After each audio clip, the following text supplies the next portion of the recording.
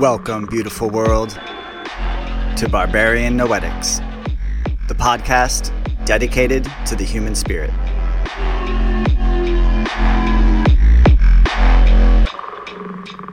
I'm your host, Conan Tanner.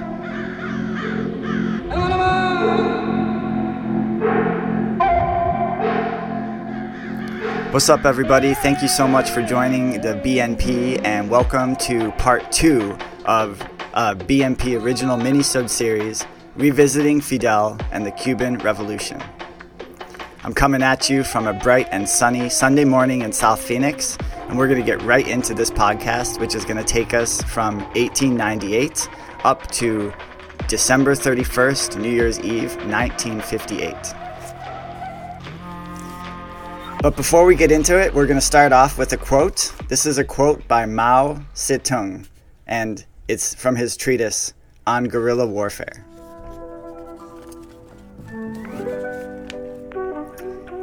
These guerrilla operations must not be considered as an independent form of warfare. They are but one step in the total war, one aspect of the revolutionary struggle. They are the inevitable result of the clash between oppressor and oppressed when the latter reach the limits of their endurance. In our case, these hostilities began at a time when the people were unable to endure any more from the Japanese imperialists. Lenin, in People and Revolution, said, quote, "A people's insurrection and a people's revolution are not only natural but inevitable," unquote. We consider guerrilla operations as but one aspect of our total or mass war because they, lacking the quality of independence, are of themselves incapable of providing a solution to the struggle. Guerrilla warfare has qualities and objectives peculiar to itself. It is a weapon that a nation inferior in arms and military equipment may employ against a more powerful aggressor nation. When the invader pierces deep into the heart of the weaker country and occupies her territory in a cruel and oppressive manner, there is no doubt that conditions of terrain, climate, and society in general offer obstacles to his progress and may be used to advantage by those who oppose him. In guerrilla warfare, we turn these advantages to the purpose of resisting and defeating the enemy. During the progress of hostilities, guerrillas gradually develop into orthodox forces that may operate in conjunction with other units of the regular army. Thus, the regularly organized troops, those guerrillas who have attained that status, and those who have not reached that level of development combine to form the military power of a national revolutionary war. There can be no doubt that the ultimate result of this will be victory. Both in its development and in its method of application, guerrilla warfare has certain distinctive characteristics. We first discussed the relationship of guerrilla warfare to national policy. Because ours is the resistance of a semi-colonial country against an imperialism, our hostilities must have a clearly defined political goal and firmly established political responsibilities. Our basic policy is the creation of a national united anti-Japanese front. This policy we pursue in order to gain our political goal, which is the complete emancipation of the Chinese people. There are certain fundamental steps necessary in the realization of this policy, to wit: 1. Arousing and organizing the people. 2. Achieving internal unification politically. 3. Establishing bases. 4. Equipping forces. 5. Recovering national strength. 6. Destroying the enemy's national strength. And 7. Regaining lost territories.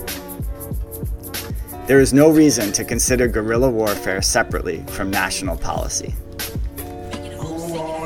So, as we continue with this episode and continue onward in the mini-sode series, Revisiting the Cuban Revolution, you will see that though this is obviously written by Mao and it's relating to China's guerrilla war for independence, this is very relevant to the Cuban struggle, and specifically the seven fundamental steps. I'll repeat them one more time. Arousing and organizing the people, achieving internal unification politically, that's huge, establishing bases, equipping forces, recovering national strength, destroying the enemy's national strength, and regaining lost territories. All right, so with those words of Mao and his treatise on guerrilla warfare in the front of our minds, let's get into this part 2 of the BNP original minisode series, revisiting Fidel and the Cuban Revolution.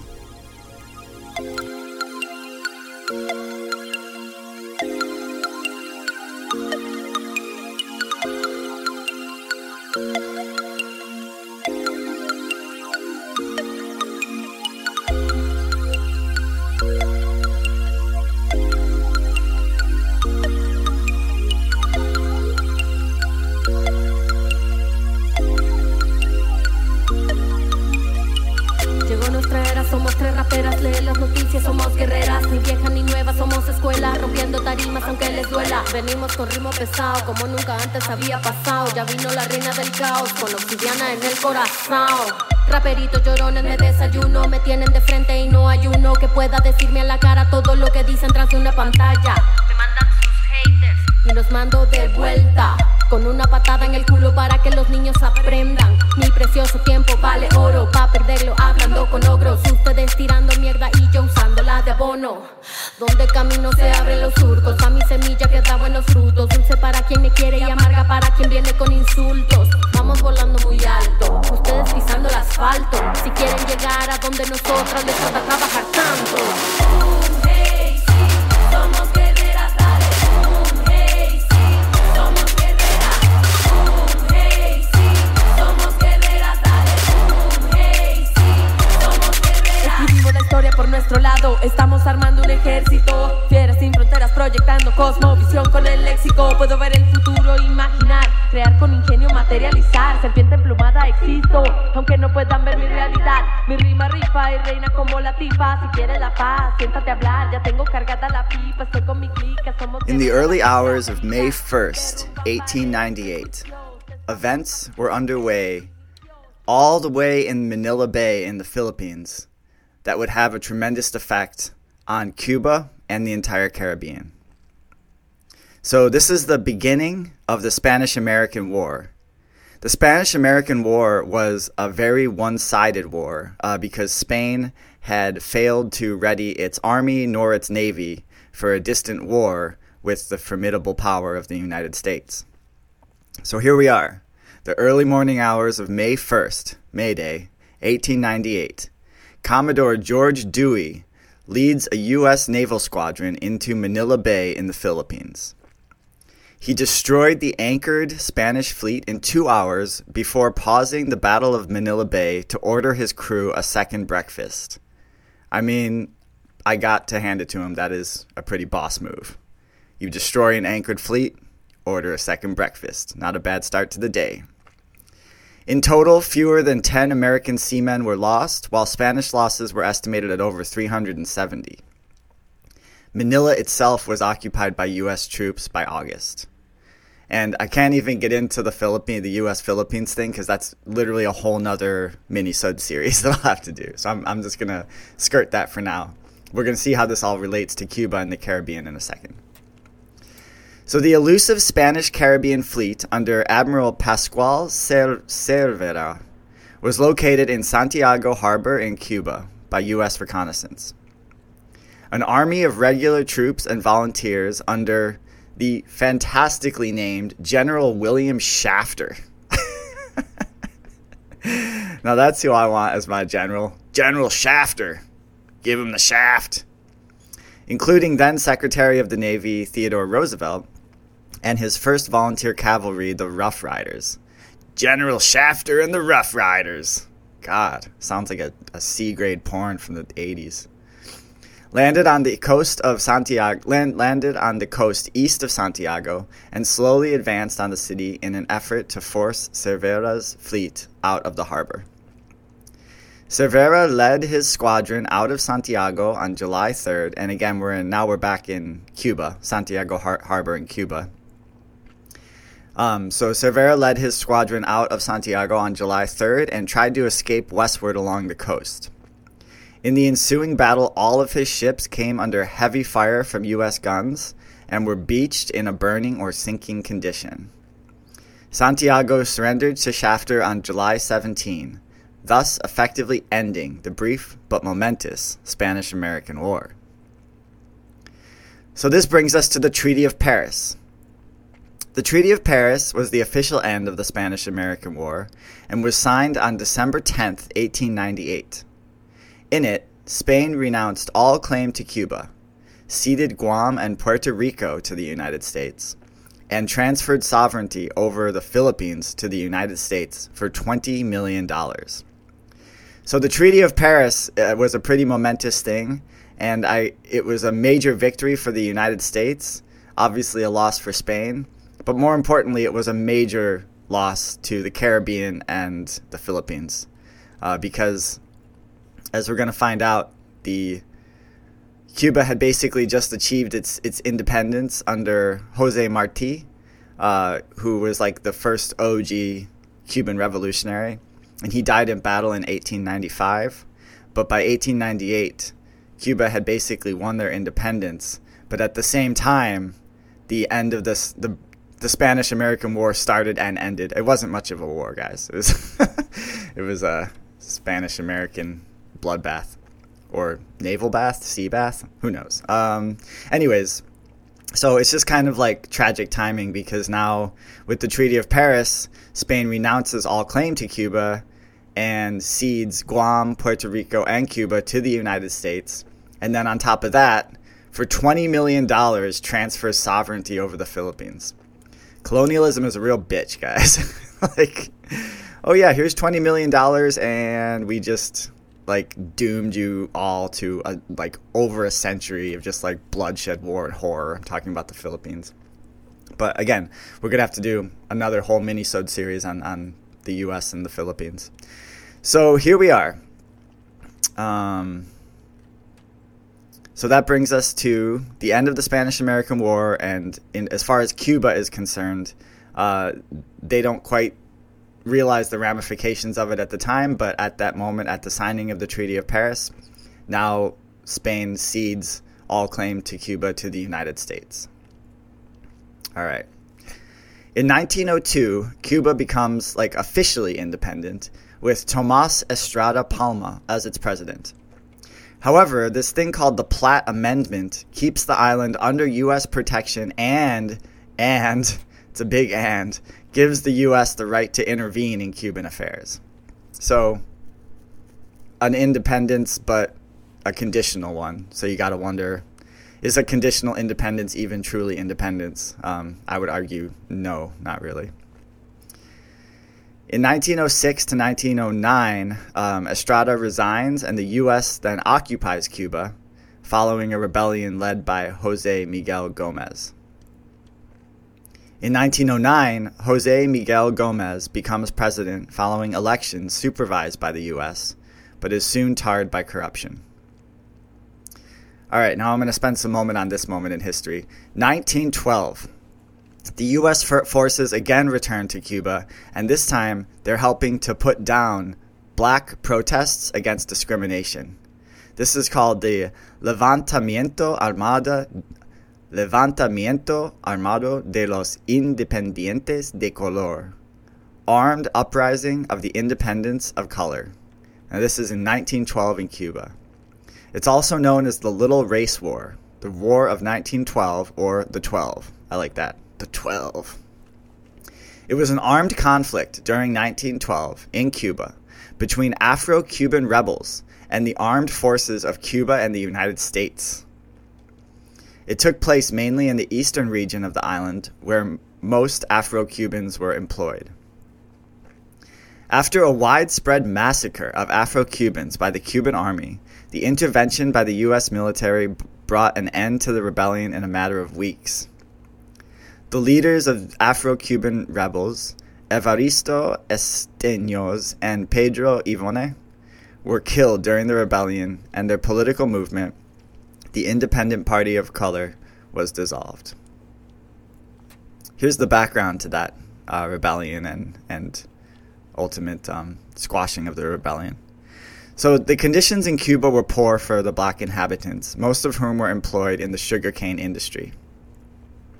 Oh yeah, and I should say that in 1898, at the same time, obviously, that I guess what I'm trying to say is that once the U.S. got control of Cuba and Puerto Rico, they immediately wanted to exploit the sugarcane and other industrious capabilities of both islands. So it would be another mini-sode, which maybe I'll do, about the United States' behavior in Puerto Rico and the exploitation of the resources of that island, which was grotesque. But that was also happening in Cuba. And most of those employed in the sugarcane industry, which is a brutal industry, obviously, to be a worker, were black inhabitants in Cuba. Evaristo Esteños led a movement to better these conditions, which had begun in 1895 during the War for Independence from Spain. Now he's talking about Cuba's war for independence from Spain, led by OG revolutionary José Martí, who fell in battle in 1895, but whose forces essentially won in 1898. Again, there was those mitigating circumstances of the Spanish-American War. So veterans of that War of Independence from Spain, primarily officers, organized the Independent Party of Color in 1908.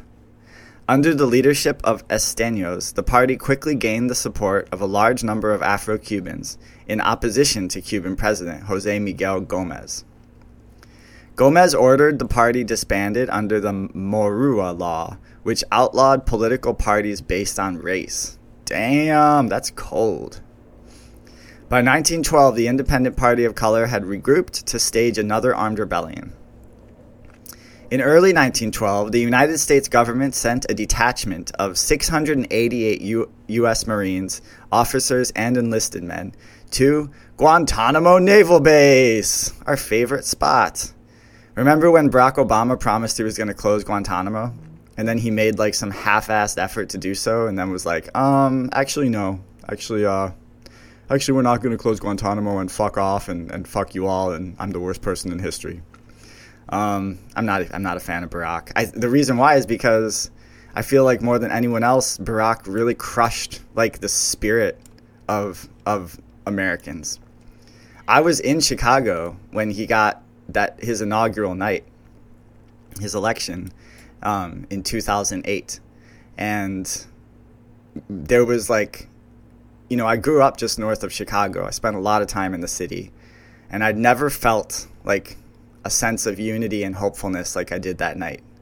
You had like folks of all different walks of life, all different ethnicities, all different classes. You had the police walking with like, the people, and everyone was happy and really felt like hopeful that maybe this was going to be a big difference.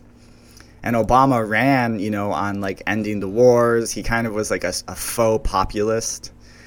He was going to close Guantanamo. He seemed like a righteous guy. And the thing is, at that point, he didn't have too much of a record. He was still a relatively young politician. So it was like, one of the most hopeless things about the Biden candidacy is like, we know what Joe Biden is. Like, he has a very, very long record. He's been in politics forever. And he's essentially a Republican. He's like Republican light. Although, honestly, I would argue when it comes to like the carceral state, he's Republican heavy. But anyways, getting sidetracked. But yeah, anyway, so, people got their hopes up. They got engaged in politics. And then Barack Obama just basically gave everyone the finger and told everyone to fuck off. And, did like this giveaway to the insurance industry and did not do anything to quell the police violence in Occupy Wall Street, did not make any statement of solidarity with the protesters in Occupy Wall Street, and of course did the first bailout in 2008, 2009, which before this recent coronavirus bailout, that was the biggest transfer of wealth from the working class to the 1% in history. That was under Barack Obama. He set that precedent. So anyways, getting all excited here, guys. It's because I'm doing an early morning recording here, and I had a really good night's sleep, so I am raring to go. All right, back to early 1912. when the United States government sent a detachment of 688 U.S. Marines, officers, and enlisted men to Guantanamo Naval Base, while Esteños and his followers were preparing an armed rebellion. Though they were lightly armed, the rebels numbered several hundred men, mainly peasants. On 20 May, Esteños and his men confronted the Cuban army. Fighting took place mainly in Oriente province, where most African Cubans lived, while there were also a few minor outbreaks of violence in the west, particularly in Las Villas province.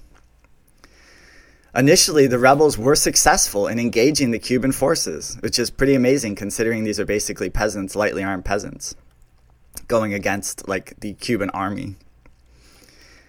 But on 23 May, President Gomez requested aid from U.S. President William H. Taft, who sent additional Marines. So the Cuban army was losing, guys. Like this army of peasants, lightly armed peasants, the Independent Party of Color were defeating the Cuban army, and then they had to call in the heavies in the form of William Taft and his Marines. The first reinforcements arrived on 28 May, landing at Deer Point, Guantanamo Bay, to link up with Major Thorpe's battalion. Colonel Lincoln Carmody was in command of this new force. Great names back then. Lincoln Carmody. Designated the 1st Provisional Regiment of Marines. It numbered 32 officers and 777 enlisted men. It's a fairly sizable contingent. The 2nd Provisional Regiment of Marines, with 1,292 officers and men under Colonel James E. Mahoney, was also en route. So the U.S. was sent 2,000 Marines and officers, guys. It's fucking crazy. Most arrived at Guantanamo Bay on 7 June, while one battalion was landed at Havana on 10 June. The USS Mississippi landed her detachment at El Cuero on 19 June. Of the 1,292 men who landed at Guantanamo, only one battalion was deployed. Colonel Carmody took command of all the unassigned troops. Together, the American forces in Cuba totaled 2,789 officers and men, and were organized into the 1st Provisional Marine Brigade. About half of them were sent to occupy towns and cities in eastern Cuba. This is a major operation. Like, this is no joke. The rest remained at the naval base. In June, Esteños, which is the leader of the rebels, rapidly began losing control of his territory to the Cuban military, obviously backed up by the U.S., which was dispersing large bands of the rebels and bystanders. Rebel forces had once numbered at least 3,000 men, but by June there were an estimated 1,800 left alive, although some sources cite 6,000 exterminated. So there's some confusion with the numbers there. The Marines were assigned to protect the American-owned sugarcane plantations and their associated properties, as well as copper mines, railroads, and trains. Does this sound familiar? So the U.S. military was there to protect American corporate interests in the sugarcane plantations, associated properties, as well as the copper mines, railroads, and trains. The Afro-Cubans attacked the Marines only once at El Cuero, but were repulsed without casualties on either side. So they engaged, they realized that these were like a different caliber of soldier with different caliber of weapons, probably than what they were dealing with the Cuban army. So they dispersed without casualties on either side. President Gomez offered amnesty to any of the rebels who surrendered by 22 June, but Esteños continued to fight with a few hundred men, though most of the rebels did surrender. By the end of June, the majority had returned to their homes. Esteños was killed by government forces who shot him in the back of the head at execution style, at Maraca on 27 June. Esteños' death splintered the rebel army into small factions which were soon defeated. The most important faction was that of Pedro Yvonet, who led his forces into the mountains to wage a guerrilla war, but he was driven out by the middle of July. Yvonet surrendered, but was killed, reportedly while, quote, trying to escape. Following Yvonne's surrender, Gomez announced that the American Marines were no longer needed, and they began to withdraw, first to the naval base at Guantanamo, and then to stations in the United States. The last Marines to leave Cuba embarked on the USS Prairie on 2 August. The Afro-Cubans suffered between 3,000 and 6,000 casualties, both combatants and non-combatants, and the results of the rebellion were disastrous. The Independent Party of Color was dissolved, and conditions in Cuba remained unchanged. So that all happened in 1912, and that was a very serious rebellion, which was having success until the William Taft sent a shit ton of Marines, and the rebellion was put down. All right, so this brings us up to 1924, where Gerardo Machado institutes vigorous measures in Cuba, including mining, agriculture, and public works, but subsequently establishing a brutal dictatorship. So that's Gerardo Machado. In 1925, the Socialist Party was founded, which formed the basis of the Communist Party. On August 13, 1926, in Biran, Cuba, Fidel Castro is born. Born in Biran in the Oriente province, Castro was the illegitimate son of Angel Castro y Arguez, a wealthy farmer and landowner, and his mistress, Lina Ruz Gonzalez. First educated by a tutor in Santiago de Cuba, Fidel Castro then attended 2 boarding schools before being sent to El Colegio de Belén, a school run by Jesuits in Havana. When he was only 13, Fidel organized a workers' strike against his father on his father's own sugarcane plantation. He was upset that his dad wasn't paying the workers more, and he organized a workers' strike against his own father. So it kind of shows, even when he was just 13 years old, he had that kind of political mentality and the kind of socialist mentality. In 1945, Fidel began studying law at the University of Havana, where he first became politically conscious. I would disagree with that. I think he was politically conscious way before that. He obviously was. He started a strike when he was 13. Anyway, he began studying law at the University of Havana in 1945, becoming a staunch anti-imperialist and critic of United States involvement in the Caribbean. Involved in student politics, he was affiliated to Eduardo Chibas and his Partido Ortodoxo, achieving publicity as a vocal critic of the pro-U.S. administration of Ramon Grau and his Partido Auténtico. Immersed in the university's violent gang culture, in 1947 he took part in a quashed attempt to overthrow the military junta of Rafael Trujillo in the Dominican Republic. Returning to student protests, Castro was involved with violent demonstrations in which protesters clashed with riot police, at which he became increasingly left-wing in his views. Traveling to I never know how to pronounce this, Bogota. Traveling to Bogota, Colombia, he fought for the liberals in the Bogotazo before returning to Havana. And hold on, I'm going to tell you guys right now what the Bogotazo was. El Bogotazo refers to the massive riots that followed the assassination in Bogota, sorry. For some reason that city is very hard for me to pronounce.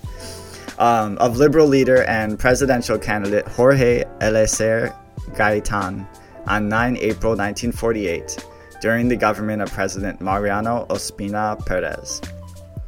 The 40-hour riot left much of downtown Bogota destroyed. The aftershock of Gaitan's murder continued extending through the countryside and escalated a period of violence which had begun 18 years before, in 1930, and was triggered by the fall of the Conservative Party from government and the rise of the Liberals. In 1946, presidential elections brought the downfall of Liberals, allowing conservative Mariano Ospina Perez to win the presidency. The struggle for power triggered a period in the history of Colombia known as La Violencia, that lasted until approximately 1958, from which the civil conflict that continues to this day grew. So Fidel Castro took place in that Bogotazo, which was the, I'm sorry, I said 40, it was a 10-hour riot, 10-hour riot that left much of downtown Bogota destroyed. All right.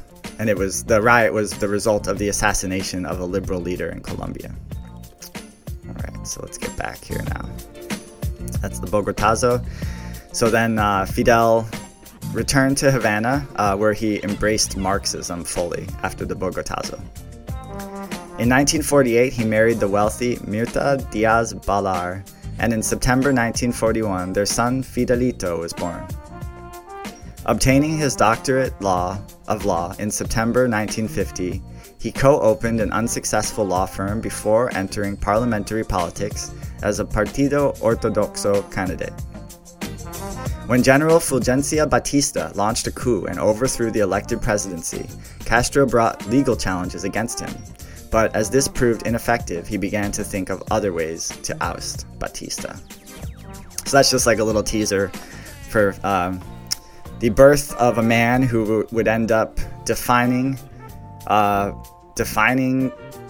the whole Cuban kind of zeitgeist for the later half of the 20th century, as well as impacting the rest of the Caribbean, being a thorn in the side of the United States, and also directly affecting and helping revolutionary movements in Africa against apartheid. So Fidel is now in the world.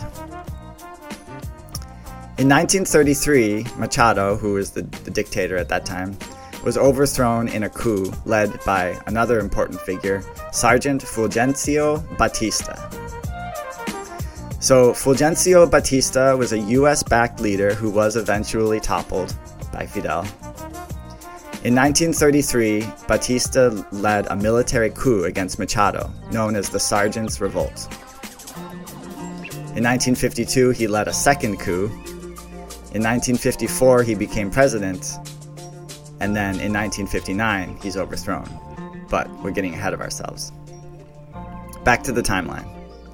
In 1934, the US abandons its right to intervene in Cuba's internal affairs, revises Cuba's sugar quota, and changes tariffs to favor Cuba.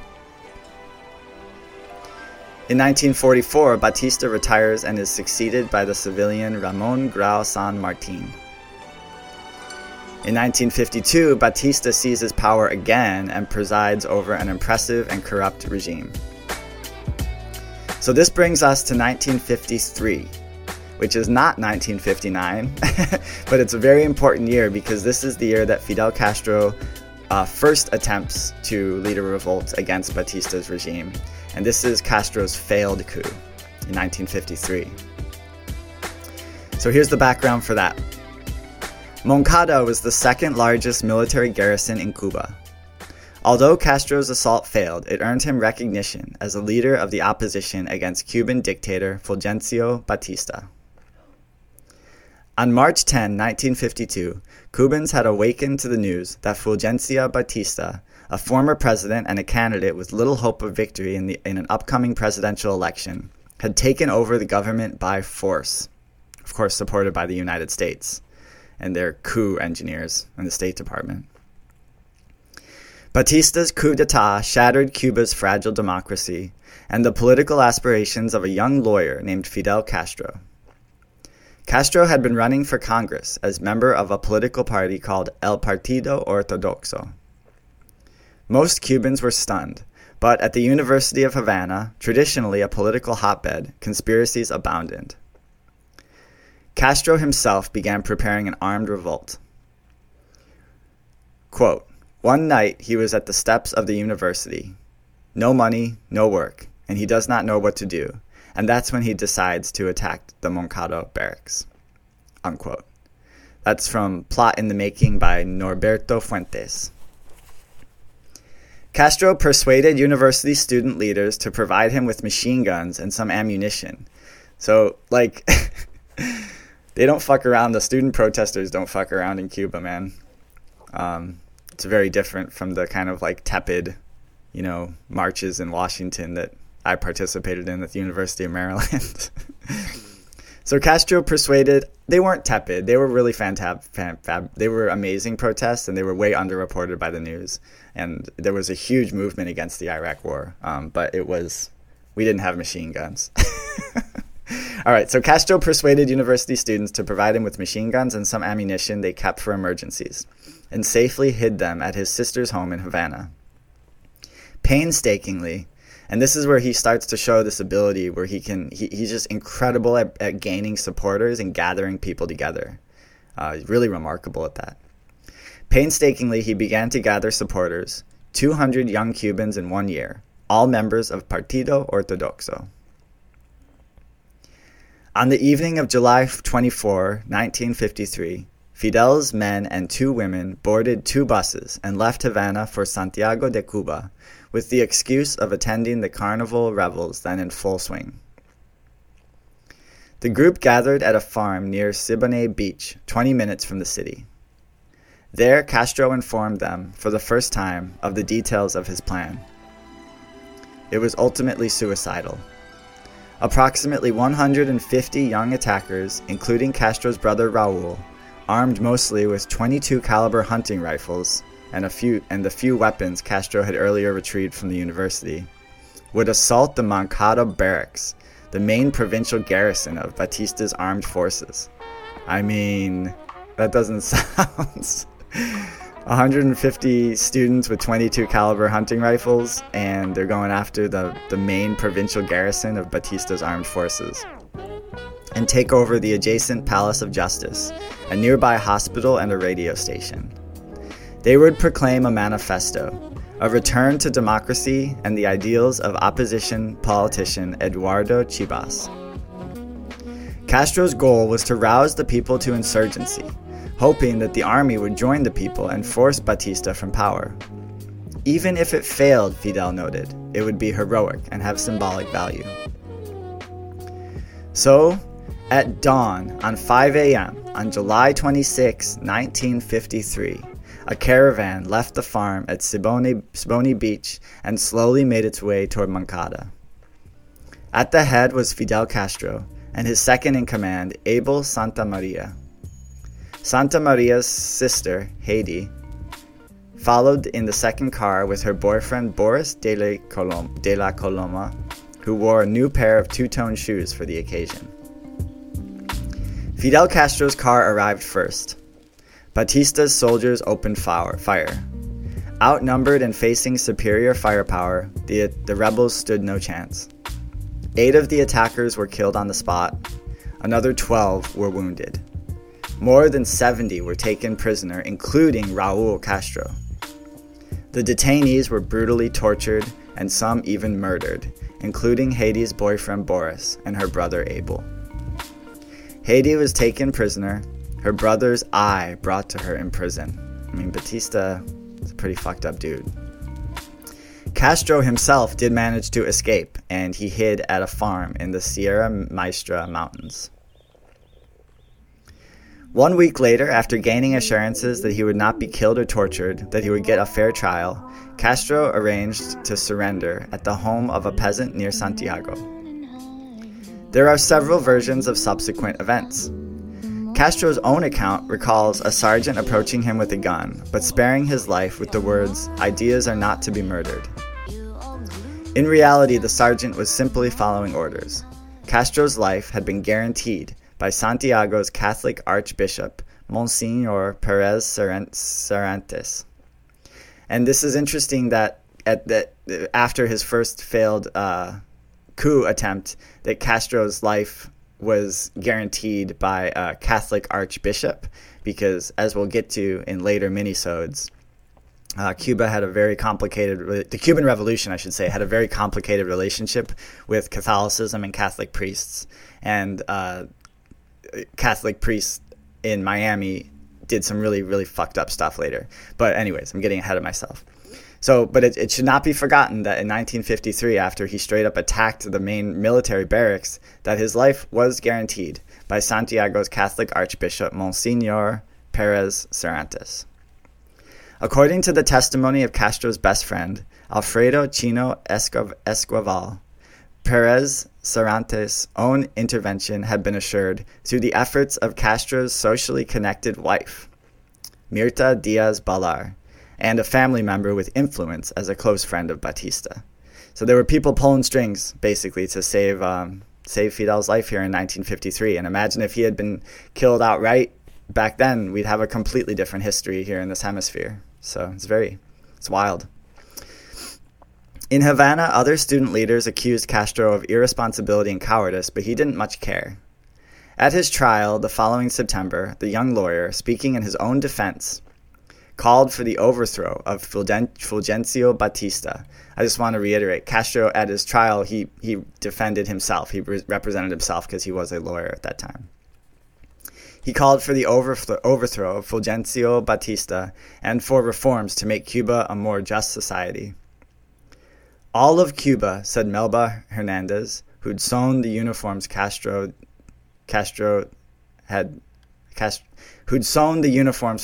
and the attackers, had its eye on the trial and on its dynamic defendant. Fidel readily admitted to leading the Moncada attack and dramatically pronounced, "You may condemn me. History will absolve me." His judges handed down a stiff sentence, 15 years in prison. Castro was sent to the island of Pines off Cuba's southwest coast to serve his sentence. Moncada was a wake-up call to the Cuban people, according to Professor Marifeli Perez Stable. Dialogue had failed, violence seemed the only alternative. No one quite knew what to do about Batista, and Fidel pointed the way, armed struggle, recalls Uber Matos, who became a rebel commander. Every year since the triumph of Castro's revolution, the storming of Moncada would be remembered as the first shot fired in the struggle against Fulgencio Batista. All right, y'all, I'm going to take a quick break and rest my voice, and we're going to get right back in here, starting off with 1956. All right, I'll be right back. Mi loco, y tú no sabes que yo tenía un motorcito que cuando yo lo prendía sonaba bam bam bam bam bam bam bam bam bam bam bam bam. Pirico en la casa, pirico en la casa, se me apagó y lo pateo y lo pateo y lo pateo. En la calle ando controlando, ando en un motorcito calibrando, ando, las mujeres me la estoy robando, ando, dime qué es lo que te está pasando. En la calle ando controlando, ando en un motorcito calibrando, ando, las mujeres me la estoy robando, ando, y tú mira, cuando lo pongo en una goma, boom boom boom boom boom boom, en una goma, boom boom boom boom, cuando lo pongo en una goma, boom boom boom boom boom boom, en una goma, boom boom boom boom, cuando lo pongo en una goma, boom boom boom boom boom boom, en una goma, boom boom boom boom, cuando lo pongo en una goma, boom boom boom boom boom boom, en una goma, boom boom boom boom, cuando lo pongo en una goma, vienen los policomas, y si lo acelero me le voy por una loma. Ellos me encansaron pero yo le dije toma, eran como 7 y en la mano toma. Yo tengo un motor que cuando prende no se tranca, y si lo acelero en la avenida se levanta. Ando con par de mujeres que parecen plantas, ya no me dicen lírico, me dicen la volanta.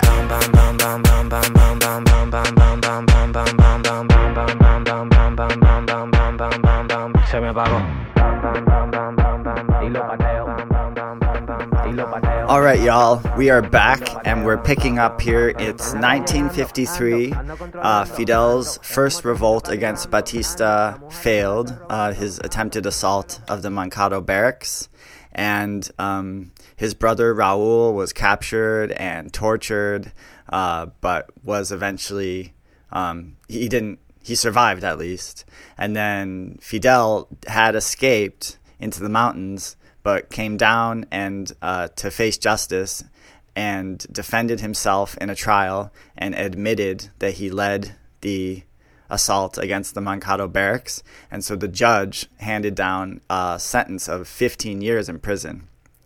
So imagine at this point, you know, if you told someone like, oh yeah, this is the same guy that in 6 years is going to, you know, stage a successful communist revolution of the country, they'd be like, are you crazy? He's a disgraced, well, not disgraced, but he just got convicted of leading a revolt. He's going to be in jail for the next 15 years. But what happened was, so here's a little background on that. Okay. In November 1954, Fulgencio Batista carried out his promise to hold elections.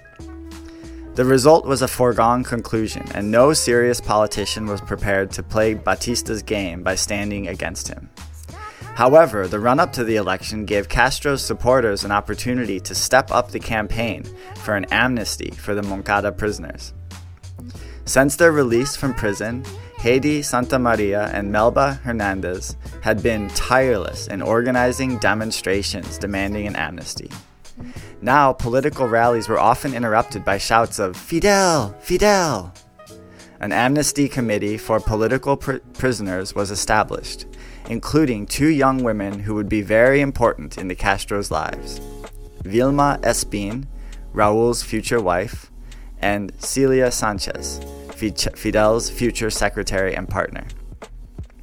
From prison, Fidel encouraged two Moncada veterans who had escaped to Mexico to return openly to Cuba, the idea being to force the government either to start another trial with all the embarrassing revelations, which that would again involve, or to grant a general amnesty.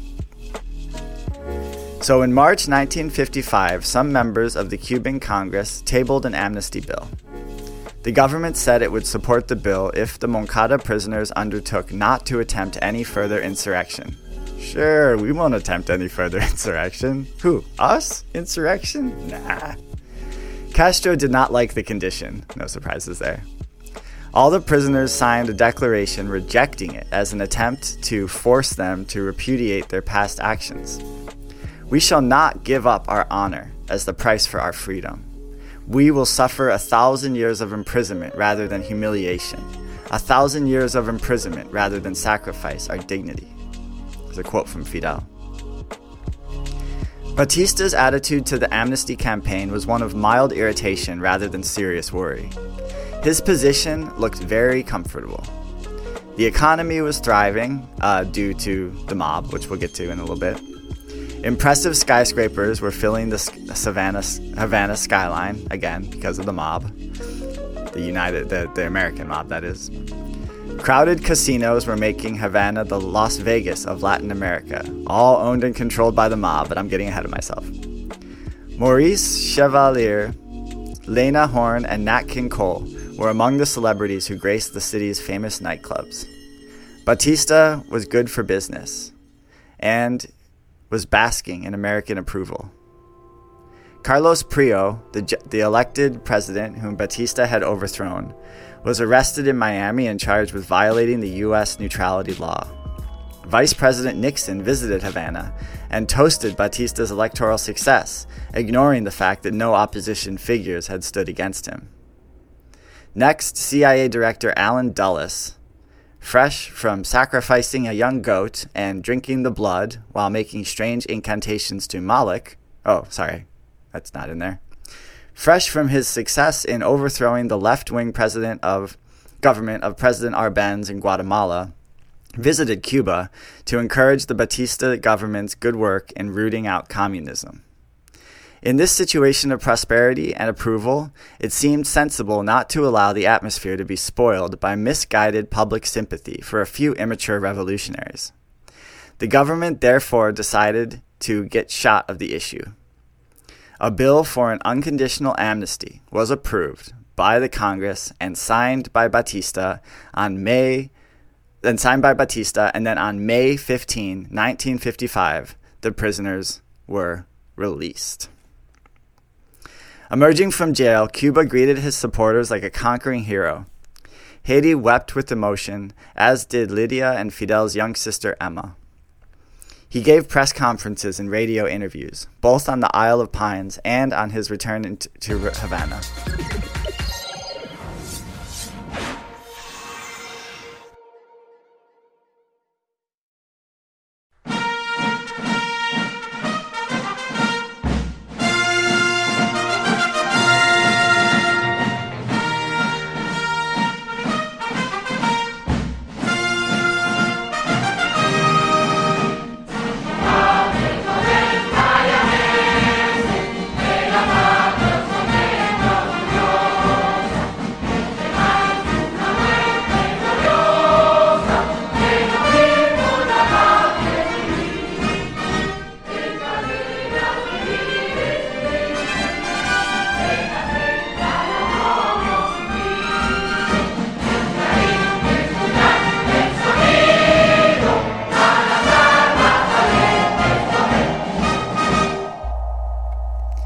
All right, what's up, everybody?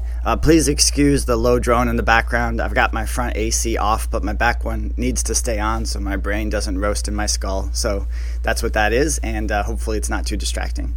All right, so we left off that Fidel had, after the failed assault of the Moncada barracks in 1953, Fidel and his band of rebels were arrested, many were tortured, many died in the assault, and Fidel himself spent 2 years in jail before a public pressure campaign led by his allies, and specifically a lot of the lady female allies in the revolution really helped to get him out, build that public pressure campaign, and create a situation where it made more sense for Batista to grant a general amnesty than for not to, because Batista's a politician too, and he's also feeling very overconfident at this point, and he figures, yeah, sure, I'll let these assholes out and get some, gain some public support. What's the harm? What are these little... At that point, he felt very confident. He had the backing of the U.S. He figured, what could these little band of rebels do? So that would end up being a decision that he would rue mightily just a few years later. So during the 2 years in jail, Fidel was reading a lot of Marx, and he was further radicalizing himself and coming to the conclusion that, at least for Cuba, the only real solution was going to be a communist revolution. So he kind of more solidified and codified his belief system, as well as backed it up with the Marxist theory, in jail. So in 1955, the general amnesty is granted by Batista, thanks to Celia Sanchez and others. And Fidel and Raul both go to Mexico. So they're in exile in Mexico. And then in June of 1955, a very important occurrence for the revolution, Raul and Fidel meet Che Guevara in Mexico City. And Che will continue to have a kind of an outsized role in the revolution, which we'll get to that, and after the revolution as well. I didn't quite realize how integral Che was to the Cuban revolution. Che Guevara is an Argentinian, and that he eventually gets killed in Bolivia by the Bolivian police. And I know that he was obviously a revolutionary, and he wanted to kind of create an entire South American revolution. But in Cuba, he was very instrumental, right there with Fidel and Raul in terms of the planning and the execution. He was a doctor. From reading Fidel's book, Che was a very sensitive soul. He was like a very solid comrade, but he was also not necessarily reckless, but he would get kind of carried away with himself and underestimate the danger of missions. So he was always kind of like a fly by the seat of your pants kind of guy. But personally, he was very measured and had high ethics, high values, and he was a really good doctor. So anyways, that's when Raul and Fidel meet Che, June of 1955. And then they hatch this plan in Mexico that they are going to return to Cuba and take to the mountains and lead a guerrilla resistance against Batista.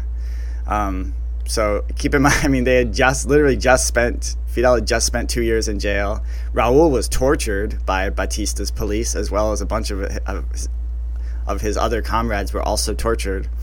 But it doesn't even give them pause for a second. They regroup in Mexico City and make a plan to return to Cuba, make an amphibious return to Cuba, and then take to the mountains and establish a guerrilla stronghold and lead a rebel army against Batista. That's their plan.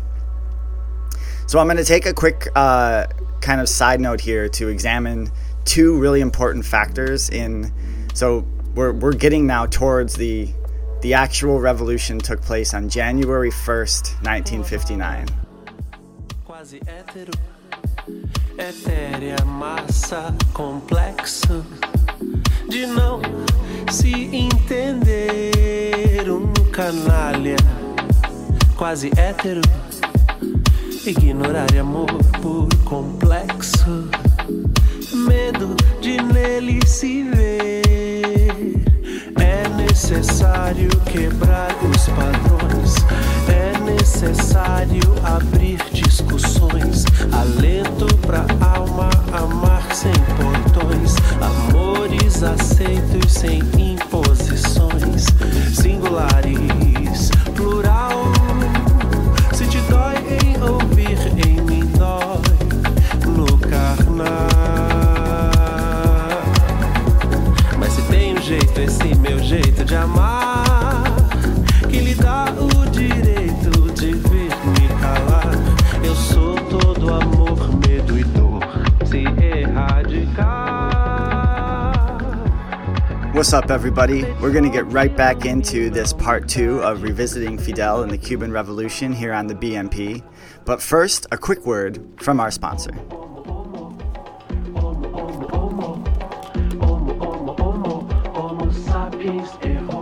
This episode of Barbarian Noetics is brought to you by a book by Joanna Fernandez, The Young Lords, A Radical History. Against the backdrop of America's escalating urban rebellions in the 1960s, an unexpected cohort of New York radicals unleashed a series of urban guerrilla actions against the city's racist policies and contempt for the poor. Their dramatic flair, skillful ability to link local problems to international crises, and uncompromising vision for a new society riveted the media, alarmed New York's political class, and challenged nationwide perceptions of civil rights and black power protests.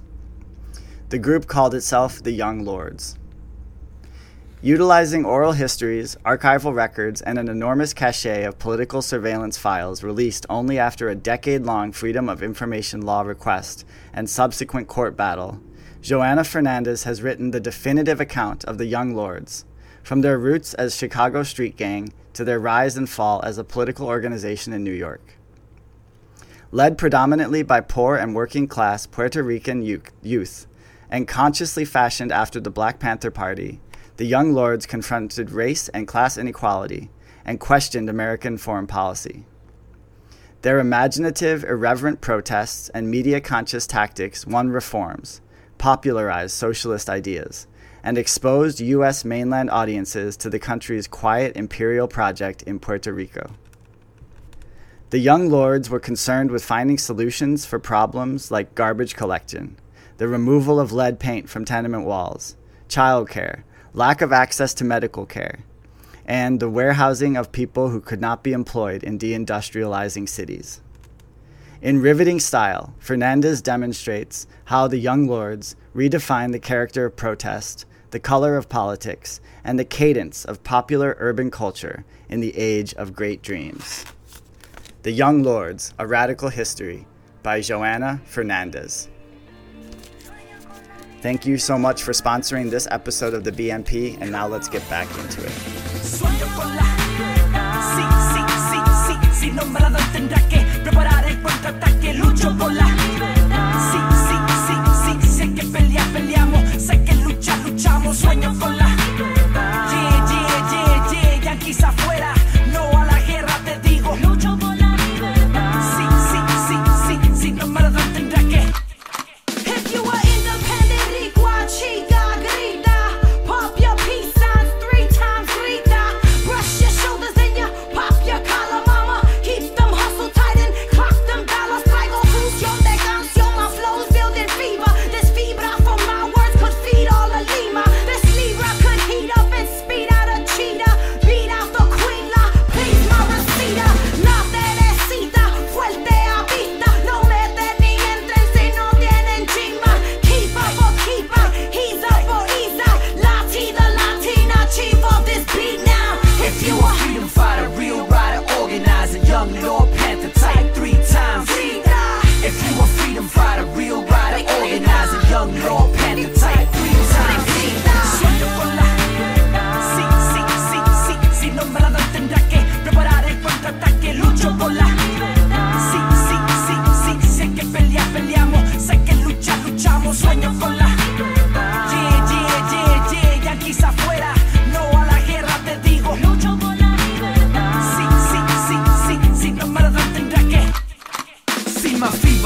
freedom got me feeling so risky. Pigs tryna shoot me and I hope they miss me. I flow Mississippi, north to Chicago.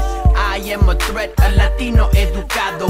No un tecato, a vato with vernacular. I am spectacular, immigrant natural. My crew is so dope, my traffic is international. Don't believe the news, it is not factual. Mafiosos and Mercedes, mistaken identity. False messiahs frosting fresh like that is the remedy. Revolution in the pedigree of every pedestrian. A legal alien but not an extraterrestrial. Sueño con la sí, sí, sí, sí. Si no me la dan tendrá que preparar el contraataque. Lucho por la sí, sí, sí, sí. Sé que peleamos, sé que luchamos. Sueño con la yeah, yeah, yeah, yeah. Yankees afuera, no a la guerra te digo. Lucho por la sí, sí, sí, sí. Si no me la dan tendrá que I get it loaded, pack the ammo, lay out this plan. Get it focused, what's the purpose? Gotta stay on task. In my sleep, I'm a dreamer, on my feet make moves. La lucha continúa en everything that I do.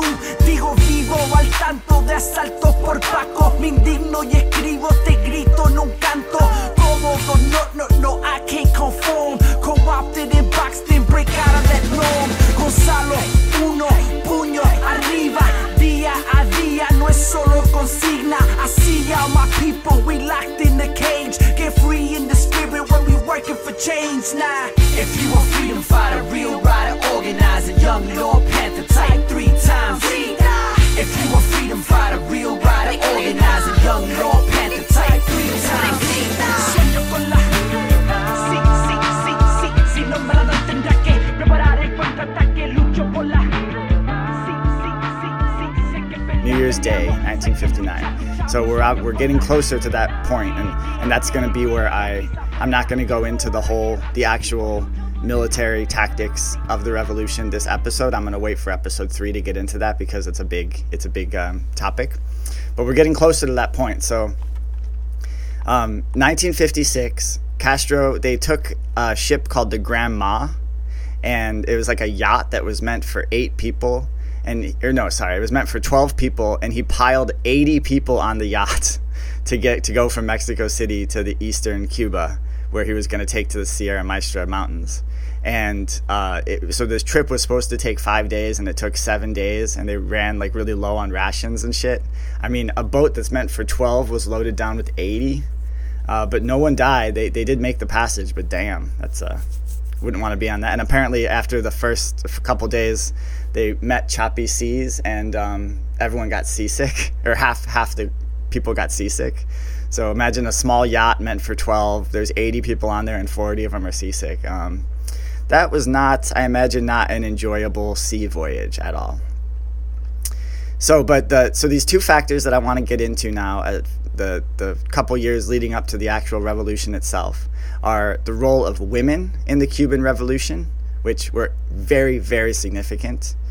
Fidel was just downright progressive when it came to, gender rights and equality for women, egalitarianism amongst the sexes. Fidel was just downright progressive for that time, for 1956. And even still to this day, he had a really good attitude about it. And we're going to get into some of the people. There's like this trope about Fidel that he was homophobic. That's not true.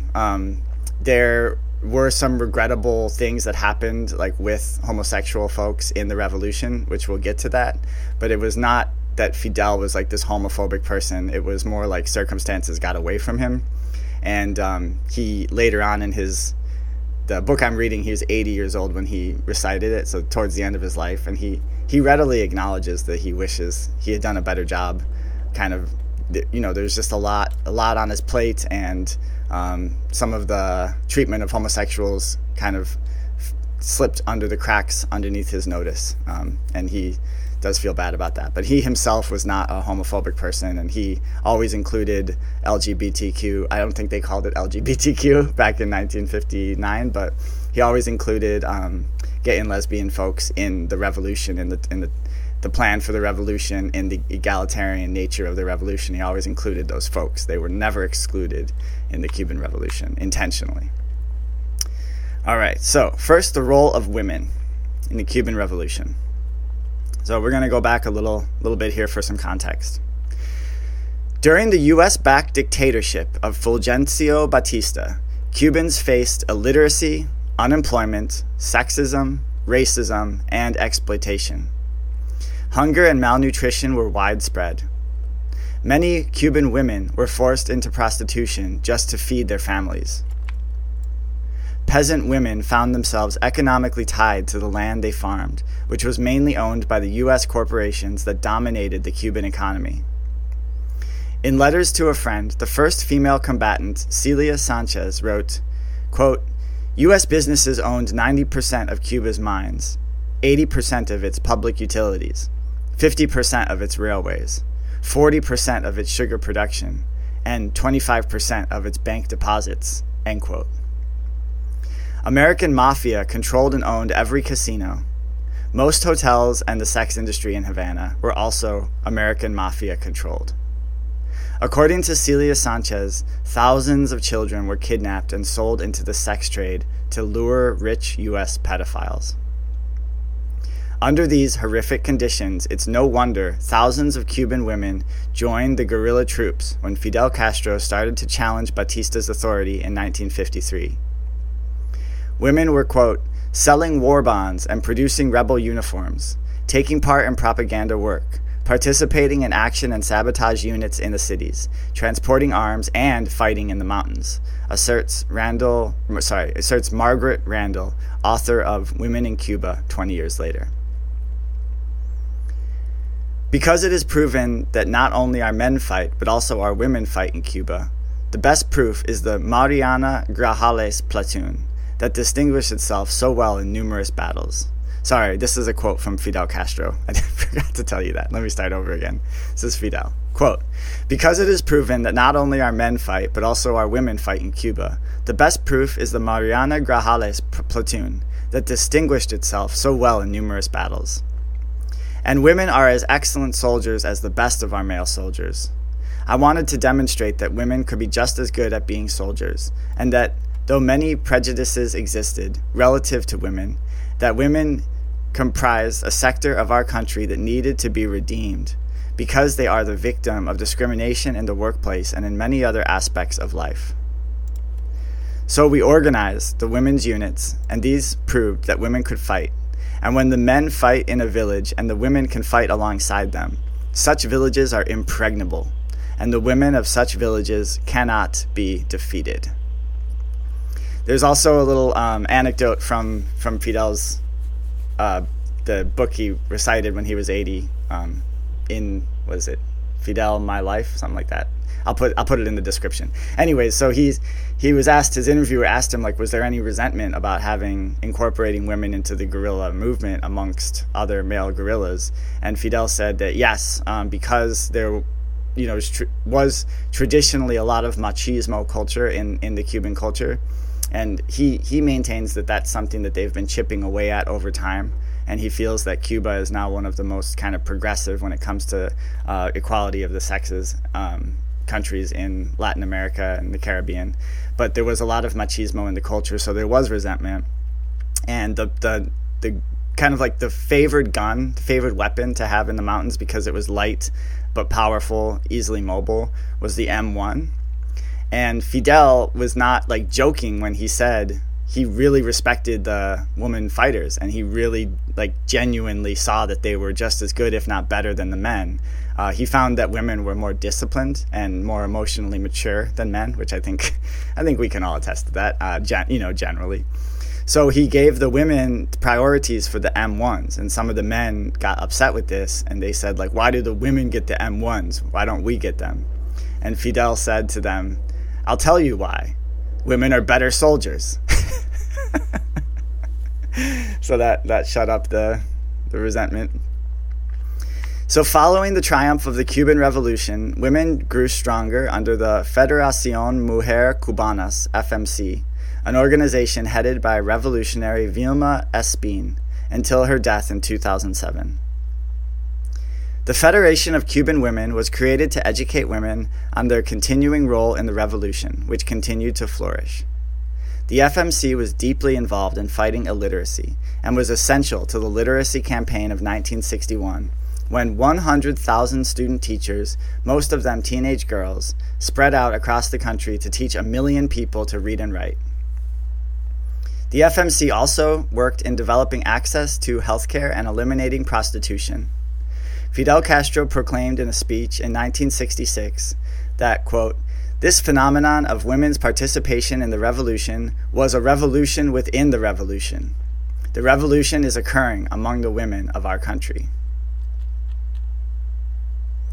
Now, that super successful literacy campaign of 1961 that I mentioned, that was the topic of the 60 Minutes hit piece that Bernie Sanders was subjected to right after he had dominated Nevada, but right before Jim Clyburn, Big Pharma sellout, endorsed Big Pharma doofus Biden.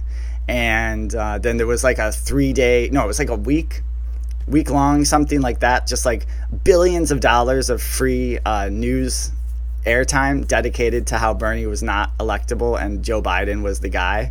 And then in the midst of that, they ran this 60-minute interview with Bernie where Bernie said, like, yeah, I don't agree with everything that Fidel did, but I do think his literacy program was good. And that became like fucking front page news, like, how dare he defend dictators, blah, blah, blah. And then Jim Clyburn, that fucking douche, was like, I think that's an unforced error, talking about Fidel. Like, what an asshole. Anyway, sorry, I've got issues with Jim Clyburn. Anyway, so I digress. So that's women in the revolution. Now we're going to look at the role of the American mafia, the mob, mostly before the revolution, obviously. That's when they had pretty much absolute control of Havana. When Batista, which was a U.S. puppet dictator, was in charge, he gave the mafia like carte blanche. And of course, there was obviously a lot of interpenetration and cross-pollination between the mafia and the government, obviously, still is to this day. So here we go. When Fidel Castro, his brother Raul, Che Guevara, and 79 other Cuban rebels piled into the 43-foot yacht Granma on November 25th, 1956, there was no indication it would transform geopolitics in the Western Hemisphere for decades, or that it would lead to the end of the mob's reign in Cuba. After arriving in Playa Las Coloradas in southeast Cuba, Castro and his men made their way to the Sierra Maestra mountain range. The Cuban army attacked them, and only a handful of rebels were able to make it into the safety of the mountains. That was a disastrous attack for Fidel's people, and Fidel himself barely survived. He describes it as one of the most intense and stressful episodes of his entire life, where the whole the 80 rebels were dispersed. They were being strafed by planes, machine guns, and he had to hide underneath chopped down cane, like dig himself almost into the dirt because they were flying like recon and strafing missions across the field. And they flew for like hours and hours. He had to wait there until it got dark. And they were firing, and he felt like machine gun bullets just like a few yards away, strafing and stuff. So he did survive, but he said at that moment when night finally fell and he was able to kind of get out of that cane field and get back to the mountains, it was only him and 2 other people together. And he says that was like kind of like the most challenging moment of the revolution, because he was down to 3 people and 1 gun at that point, and he knew he had to, and he eventually was able to reconvene with some of the rebels who weren't killed in that attack. But this is like right off the bat, so it's again another kind of devastating blow to the campaign. And again, it shows just the power of Fidel Castro's will, that he is able to see through all of these, disasters, really. Like, they were making their way into the mountains. They'd just come from the Granma, this ship voyage, which was like, sounds like it was pretty hellish. And they're trying just to make it up to the mountains just to establish their base. But the Cuban army had caught wind of their landfall and attacked them, and it was a very successful attack, and Fidel barely survived. To Cuban President Fulgencio Batista, it was a victory. To the Castro brothers, however, it was a minor setback. To the thousands of U.S. tourists staying in the Havana hotels and the mobbed-up owners of the establishments, it was not even a blip on their radar. By the time Castro and his 26th of July movement made significant inroads, and hang on just a sec, let me tell you what the 26th of July movement is, because we're going to be hearing a lot about that. The 26th of July movement, Spanish, Movimiento 16, I think, de Julio, was a Cuban vanguard revolutionary organization and later a political party led by Fidel Castro. The movement's name commemorates its 26th July 1953 attack on the army barracks on Santiago de Cuba in an attempt to start the overthrowing of the dictator Fulgencio Batista. Fidel Castro's left-wing nationalist ideology was founded in the liberal ideas of José Martí. And again, José Martí was the OG Cuban revolutionary who died in battle in 1895, 3 years before the Cubans would establish independence against Spain, the same year that then Spain would cede Cuba to the U.S.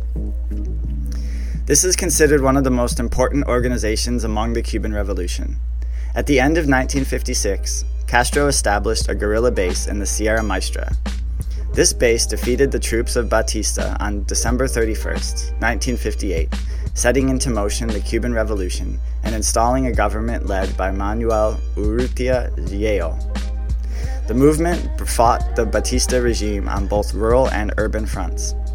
The movement's main objectives were distribution of land to peasants, nationalization of public services, industrialization, honest election, and large-scale education reform. That doesn't sound too bad. I'll repeat again the main objectives of the 26th of July movement. Distribution of land to peasants, nationalization of public services, industrialization, honest elections, and large-scale education reform. All right.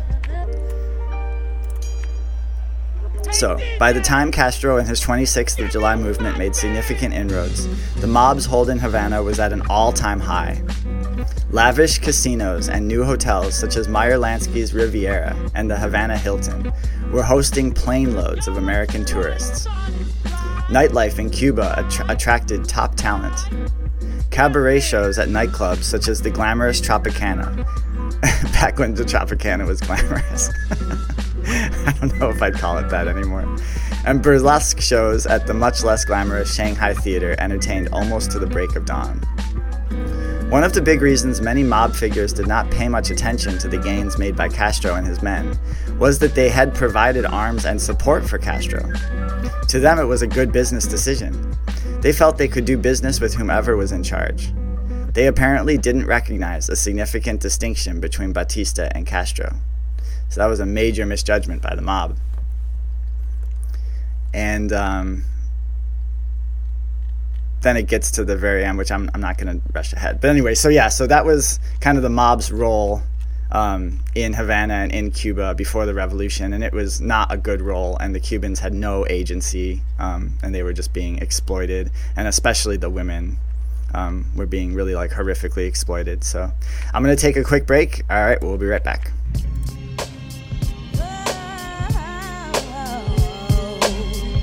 1999.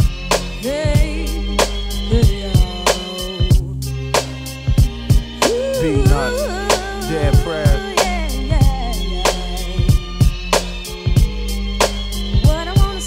Every time I look around, I see so much drama going down. Every time I look around, I see so much fakeness going down. Why I'ma be stingy when I could share? Why I'ma be hateful if I could care? Why would I hate my own and forsake my home? Why would I fuck around and get a Jake my chrome? I wouldn't have to stick you if we all could eat. It wouldn't be no need for beef.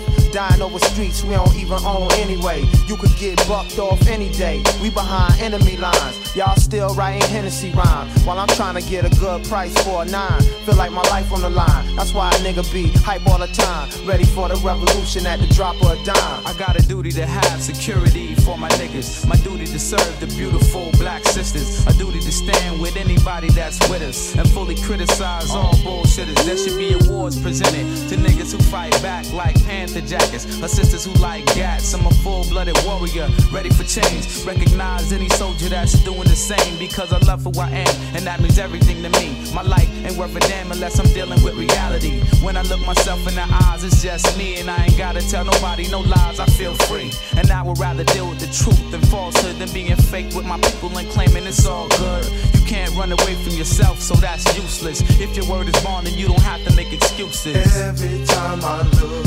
around, I see so much drama going on. Every time I look around, I see so much fakeness going down. Yo, as I sin, contemplate about the fate of my kids. If I die, is the state going snatching my kids? City life, no choice but to live by the knife. Put food on the table at whatever the price. My beautiful wife all the time cooking precise. When there ain't no meat, she bless you with the eggs and the rice. Never think twice, I love you for the rest of my life. So I taught you how to shoot when situations get tripe. Save the children from the evil like we smell in the air. Used to be a happy nigga, now the feeling is rare. I'm a soldier in the struggle, just trying to prepare. Cause when a revolution comes, it ain't gonna be fair. Yo, it's the beat and Ted press, we connect like Tetris. How we coming at the world on some Malcolm X shit. So turn it up so we can drop these gems quick. If you want some bullshit, the nigga hit the X. Cause there's enough cash, grass, and ass here for you and me. You wanna be greedy, saying fuck the community. Watch out, cause life's gonna change very soon. You see, I really don't believe we could ever have unity. The shit is serious, we all tryna have a milli stash. But love life, cause that's all a nigga really has. Love your fam, cause that's all you really have. And handle your business, stop being a silly ass. Hey, yo, it's getting kinda hectic. Slugs burn, so naturally thugs learn to stay vested. You need to learn a psycho lesson and treat others the same way you wanna be respected. Every time I look around, I see so much drama going down. All right, everybody, welcome back. This is going to be the final portion of this part 2 of Revisiting Fidel. And we've already looked at the role of women in the Cuban Revolution, and we've looked at the role of the American mafia in kind of fomenting and exploiting pre-revolution Cuba. Now I want to look at how Fidel actually built the guerrilla army, and more specifically, the role that workers, peasants, and students played in the Cuban Revolution. So from the low point, when they had just returned from Mexico City and immediately got attacked on their way to the mountains, Fidel was cowering underneath chopped down cane, and it was only him and 2 other comrades. So he says at that point there was only 3 of us and 1 weapon that made up the entire rebel army, but he never wavered in his mission. And then eventually the force that overthrew Batista and fanned out across the island to win the revolution was a 9,000 rebel army. So it went from 3 people cowering under a chopped down cane to a 9,000 strong, well-trained, well-armed guerrilla army. And that only happened in about 2 years. So how did that happen? And we're going to look at that and the role of workers, peasants, and students in making that happen. So a little bit of contextual stuff again. Some of it is going to be repeated from earlier, but I think it's still good to recontextualize everything. Workers, peasants, and students played an active role before, during, and after the insurrection that destroyed the brutal and corrupt Fulgencio Batista dictatorship in January of 1959. Batista seized power in a coup in March 1952. The coup initially met little resistance. The Confederation of Cuban Workers, CTC, called a general strike in protest of the coup, but the corrupt CTC leadership soon called it off. CTC leader Eusebio Mujal became one of Batista's closest collaborators, helping to suppress opposition to the dictatorship within the unions. And that's something I'm noticing a lot, actually, is that oftentimes the union leadership is corrupt or compromised, and it's actually the rank and file union members that need to be reached. And that's what happened in the Nevada caucus of the Democratic primary. The Bernie campaign was extremely well organized in reaching the rank and file union members of the Strip casinos. But the leaders actually tried to kneecap Bernie right before. I don't know if you guys remember that, but they were saying Bernie's going to take away our health care, which was completely disingenuous, because the Medicare for all that Bernie was going to push for, he wasn't going to force anyone to change if they didn't want to. So if a specific union ended up having better health care than what Medicare for all provided, he specifically said that they'd be able to keep that health care. Secondly, his Medicare for all plan would be better than 95% of the current health care plans for rank and file union members. So it was totally disingenuous. But what ended up happening in Nevada was that the rank and file members ended up overwhelmingly supporting Bernie and basically playing a huge role in him winning the Nevada caucus, while the leaders were against him. So I find this happens often. It's the whole power corrupts thing, and who knows what else, infiltrators within the union bureaucracy, who knows. But you can't just listen to a union leader and assume that they're speaking for the whole union. In fact, it's oftentimes the opposite. Students held numerous rallies and demonstrations throughout the years of Batista's dictatorship. In January 1953, a student, Ruben Batista, was fatally wounded by police at a demonstration. His funeral became a large, militant demonstration against the regime. Fidel Castro formed an underground revolutionary group and led an attack on the Moncada barracks on July 26, 1953, with the aim of sparking a nationwide insurrection that would overthrow Batista's regime. But the rebels were quickly defeated. Many were murdered by the army and police, while others, including Castro, were captured and jailed. And tortured. They don't mention that. Raul was tortured as well as others. History will absolve me. Castro used his defense speech at his trial to explain the goals for which he was fighting. The speech, later published under the title History Will Absolve Me, outlined his program, which included political democracy, land reform, and nationalization of U.S.-owned utilities. While Castro was in prison, his supporters outside defied Batista's repressive laws by clandestinely distributing tens of thousands of copies of the speech. They built a mass movement demanding freedom for all political prisoners. Fidel Castro and his comrades were freed under an amnesty in May 1955. Castro immediately set to work creating a new revolutionary organization, the July 26th movement, which we've looked at. And then in July, Castro went to Mexico. He and his followers carried out military training in preparation for a return to Cuba to overthrow the dictatorship. In Cuba, the July 26th movement was built as an underground organization throughout the country. Armando Hart, a key leader of this work, said by December 1956, there was no municipality or corner of the island without its underground leadership and cell. The movement published an illegal newspaper. That's super dope.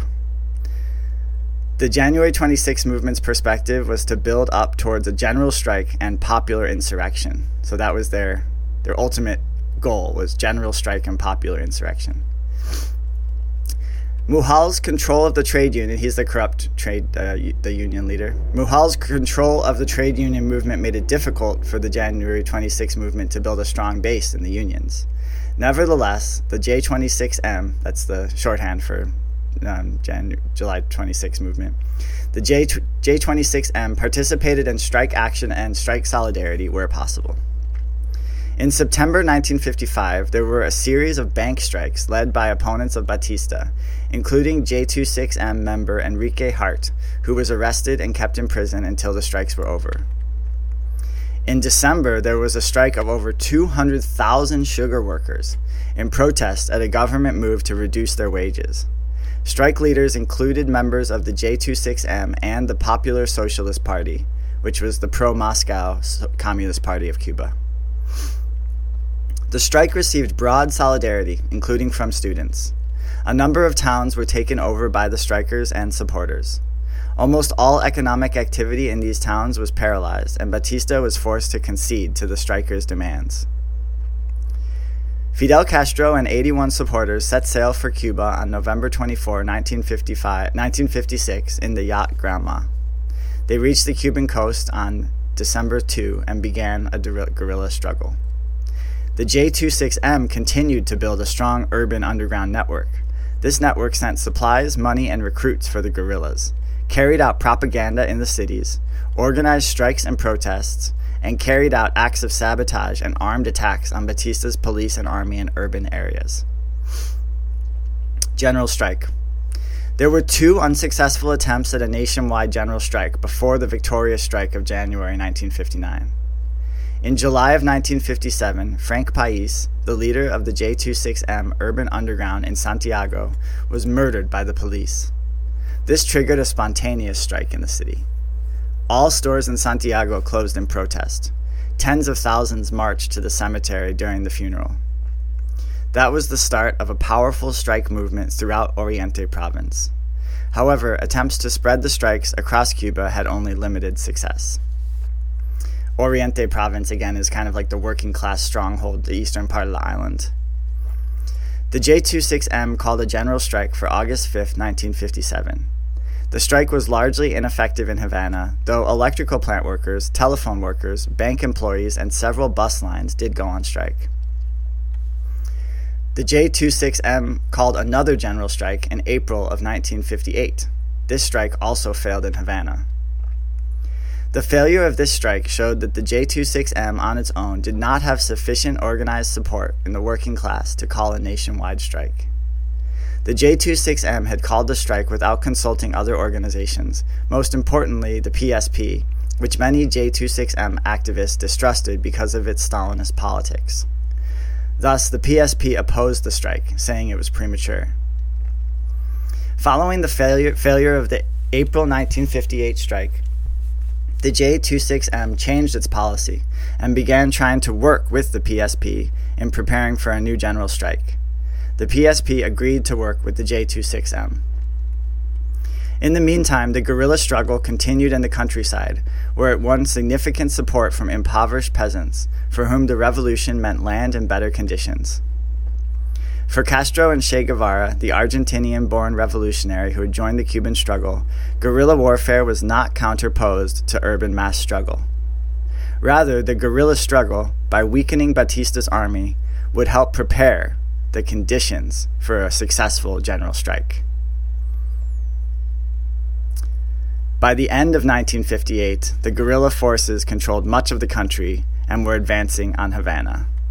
I'm not going to go farther there with the actual revolution itself, but I wanted to give more of some background on how the force was created and how recruits were brought in and how the peasants in the countryside and workers in the city were integrated. It was all kind of, I guess what I'm trying to get at is that it was all one organic process. It wasn't like, it wasn't like just Fidel. It wasn't just the workers' strikes. It wasn't just the J-26M movement. It was all of these different forces working together. And eventually, before the successful strike and successful revolution, the Stalinist wing of the Cuban Communist Party joined with the J-26M, and that's really where that was like the final piece of the puzzle, is the two different leftist wings who had been kind of bickering amongst each other, which, as we all know, that's like death knell for any sort of political movement, start having infighting. And actually, that's one of the main strategies of government infiltrators, is to create internal dissent. That's like the number one thing. So if you're ever at like a meeting, like some sort of like, anti-war meeting or whatever, and they're trying to achieve everything by consensus, and you notice there's one individual who just keeps bringing up like points of really like minute and insignificant points of contention and just won't let the consensus move forward, that person is possibly an infiltrator. I'm just saying. All right, hang on just a second here. All right, so this is the final little portion of this second piece here. This is all the lead up to the successful revolution on January 1st of 1959. This is going to look at more of Batista's Fulgencio Batista's situation in these years leading up to his overthrow and the role of his police and army in really pushing Cubans to the revolution. So the purge of the officer corps contributed to the inability of the Cuban army to successfully combat Castro and his guerrillas. Batista's police responded to increasing popular unrest by torturing and killing young men in the cities. However, his army was ineffective against the rebels based in the Sierra Maestra and Escambre mountains. Another possible explanation for the failure to crush the rebellion was offered by author Carlos Alberto Montaner. Quote, "Batista does not finish Fidel out of greed. His is a government of thieves. To have this small guerrilla band in the mountains is to his advantage, so that he can order special defense expenditures that they can then steal." Unquote. Batista's rule became increasingly unpopular among the population, and the Soviet Union began to secretly support Castro. Some of Batista's generals also criticized him in later years, saying that Batista's excessive interference in his generals' military plans to defeat the rebels hampered army morale and rendered all operations ineffective. It is clear that counter-terror became the strategy of the Batista government. It has been estimated that perhaps as many as 20,000 civilians were killed. This was a bad dude. In an effort to gather information about Castro's army, Batista's secret police pulled in people for questioning. Many innocent people were tortured by Batista's police, while suspects, including youth, were publicly executed as a warning to others who were considering joining the insurgency. Additionally, hundreds of mangled bodies were left hanging from lampposts or dumped in the streets in a grotesque variation of the Spanish colonial practice of public executions. The brutal behavior backfired and increased support for the guerrillas. In 1958, 45 organizations signed an open letter supporting the July 26 movement, among them national bodies representing lawyers, architects, dentists, accountants, and social workers. Castro, who had originally relied on the support of the poor, was now gaining the backing of the influential middle classes. It's huge. The United States supplied Batista with planes, ships, tanks, and the latest technology such as napalm, which he used against the insurgency. However, in March of 1958, the U.S. announced it would stop selling arms to the Cuban government. Soon after, the U.S. imposed an arms embargo, further weakening the government's position, although landowners and others who benefited from the government continued to support Batista. At this point, too, when the U.S. withhold or stops selling arms to Batista's government, the CIA is beginning to send out feelers to see if they can work with Fidel at this point. They see which way the wind is blowing, basically. The CIA and the State Department does. Elections were scheduled for June 1958 as required by the Constitution, but were delayed until November 1958, when Castro and the revolutionaries called for a general strike and placed several bombs in civilian areas of the country. 3 main candidates ran in the elections: Carlos Marquez Sterling of the Party of the Free People, former President Ramon Grau San Martin of the Cuban Revolutionary Party Authentic, and Andres Rivera Aguirre of the government coalition. According to Carlos Marquez Sterling, all 3 were threatened by Castro, and several assassination attempts were made on both Ramon Grau San Martin and Carlos Marquez Sterling. On election day, estimates on the turnout range from 30 to 50% in the areas where voting took place, which did not include parts of Las Villas and Oriente, which were controlled by Castro. Marquez Sterling also stated that the initial results were favorable to him, but the military ordered the counting to stop as they changed the actual ballots for fraudulent ones. However, Grau San Martin, as he had previously done in the 1954 elections, withdrew his candidacy within a few hours of the election day. Batista declared Rivera Aguirre the winner.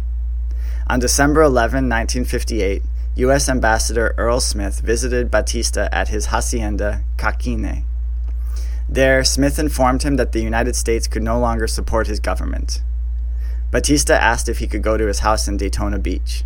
The ambassador denied the request and suggested that he seek asylum in Spain instead.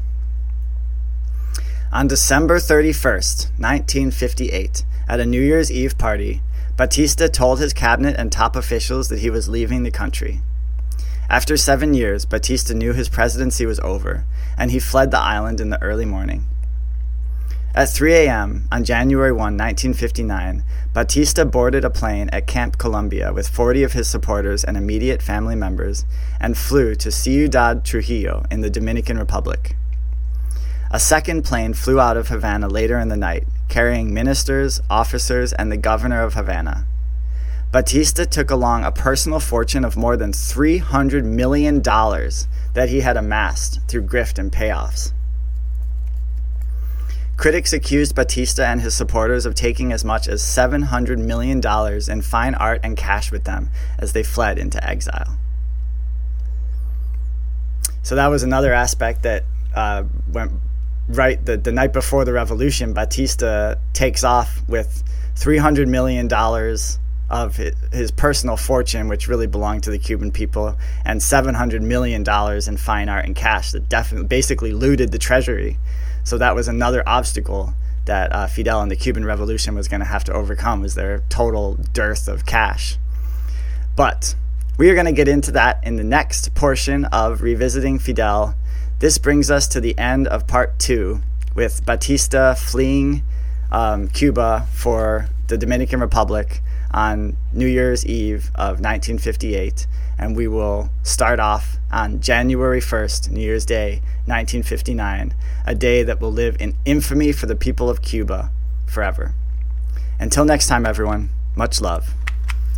All right, y'all, thank you so much for joining us here on part 2 of Revisiting Fidel and the Cuban Revolution. Part 3 will be coming soon, as well as some other exciting guests coming down the pipe, and also part 3 of the Conquering the Pandemic of Fear series, all coming up here on the BNP, so stay tuned.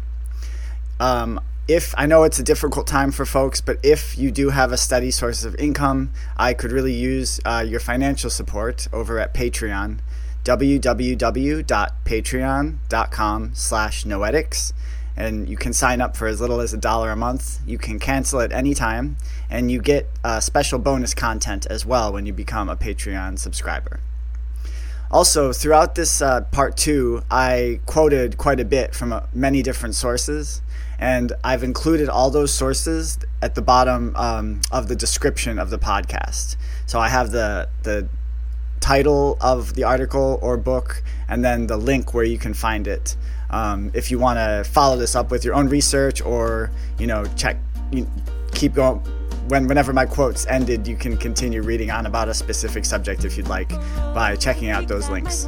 All right, everyone. Until next time, much love. Peace.